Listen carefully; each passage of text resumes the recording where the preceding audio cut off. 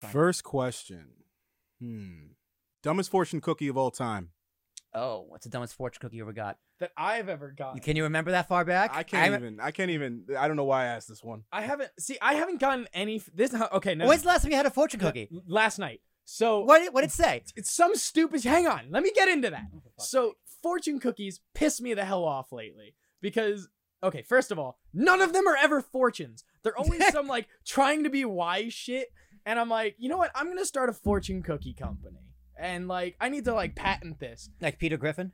Basically, but it's just going to be shit fortunes. It's going to be like, you're going to get hit by a bus tomorrow. So the people who genuinely believe that these fortune cookies are telling fortunes, get a good scare. You will find true love on Flag Day. That is the best fortune cookie that has ever been because that was a Simpsons bit. That was a episode of The Simpsons where Mr. Burns had to find true love on Flag Day. And that's why Flag Day is my favorite holiday outside of Christmas and Halloween and Thanksgiving and any other real holiday.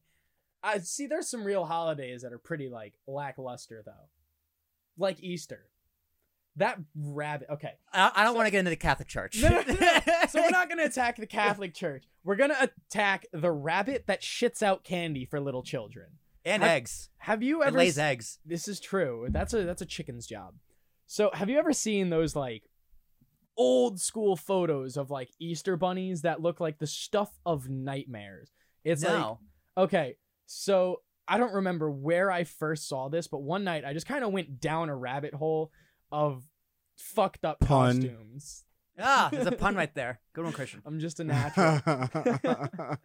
So I was looking up like Santas, old Easter bunnies, old whatever it may be. Like people just dressed up in costumes for like the mall. And some of these Easter bunnies were terrifying. It's not a Ralphie from A Christmas Story looking all cute. The pink one? Yeah, I mean Thomas, but... Yes, Thomas. But it's like these nightmarish animatronic looking things, like something Five Nights at Freddy's would have been Like based off. You guys ever seen Happy Tree Friends? Oh my god! What is Happy Tree Friends? Happy Tree Friends is basically like these like bunnies and like animated stuffed animals that they appear to be super sweet, and then like they get in an accident of some sort where like their head gets ripped off or like a lawnmower's coming. It's like really gory, but it's with these almost like Easter rabbit, Easter bunny kind of things. Sounds like the Veggie Tales. So it's really fucked up. I know it's really gory, but they all have like different characters. They have a bunch of different characters. So there's like a moose with an upside down antler who's just meant to be a dipshit. Like so Bullwinkle. There's like a happy you know the character rabbit, not very well. And I didn't. I know these three. And then there's like a green, I think it's a teddy bear who's meant to be like an old soldier with PTSD.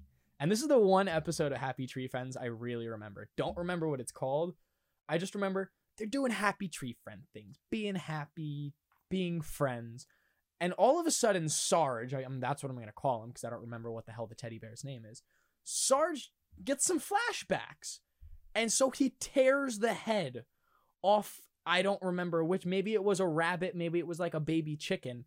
And he just starts going on a rampage. And it's some of the most disturbing shit you'll ever see. And I'm sure parents have showed like kids it thinking, oh, Happy Tree Friends, this seems like a lovely thing for my kids to watch on YouTube. And then it wasn't. And then it wasn't.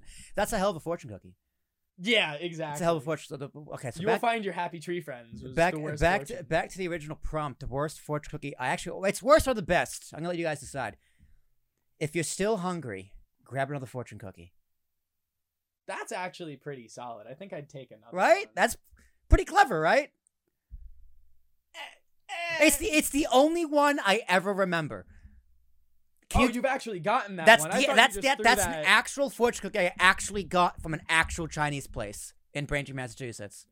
Good for you, man. Yeah, it's the only... I mean, I can't remember a single fortune cookie. I just, like Christopher said, it's just like, what the hell is this? Like, this isn't like. I feel like fortune cookies instead should either have something like kind of just that's gonna fuck up your day. Yeah, yeah, or call them motivation cookies. There's no or like or like an affirmation. It's like you're like or even something just like you're loved. Simple.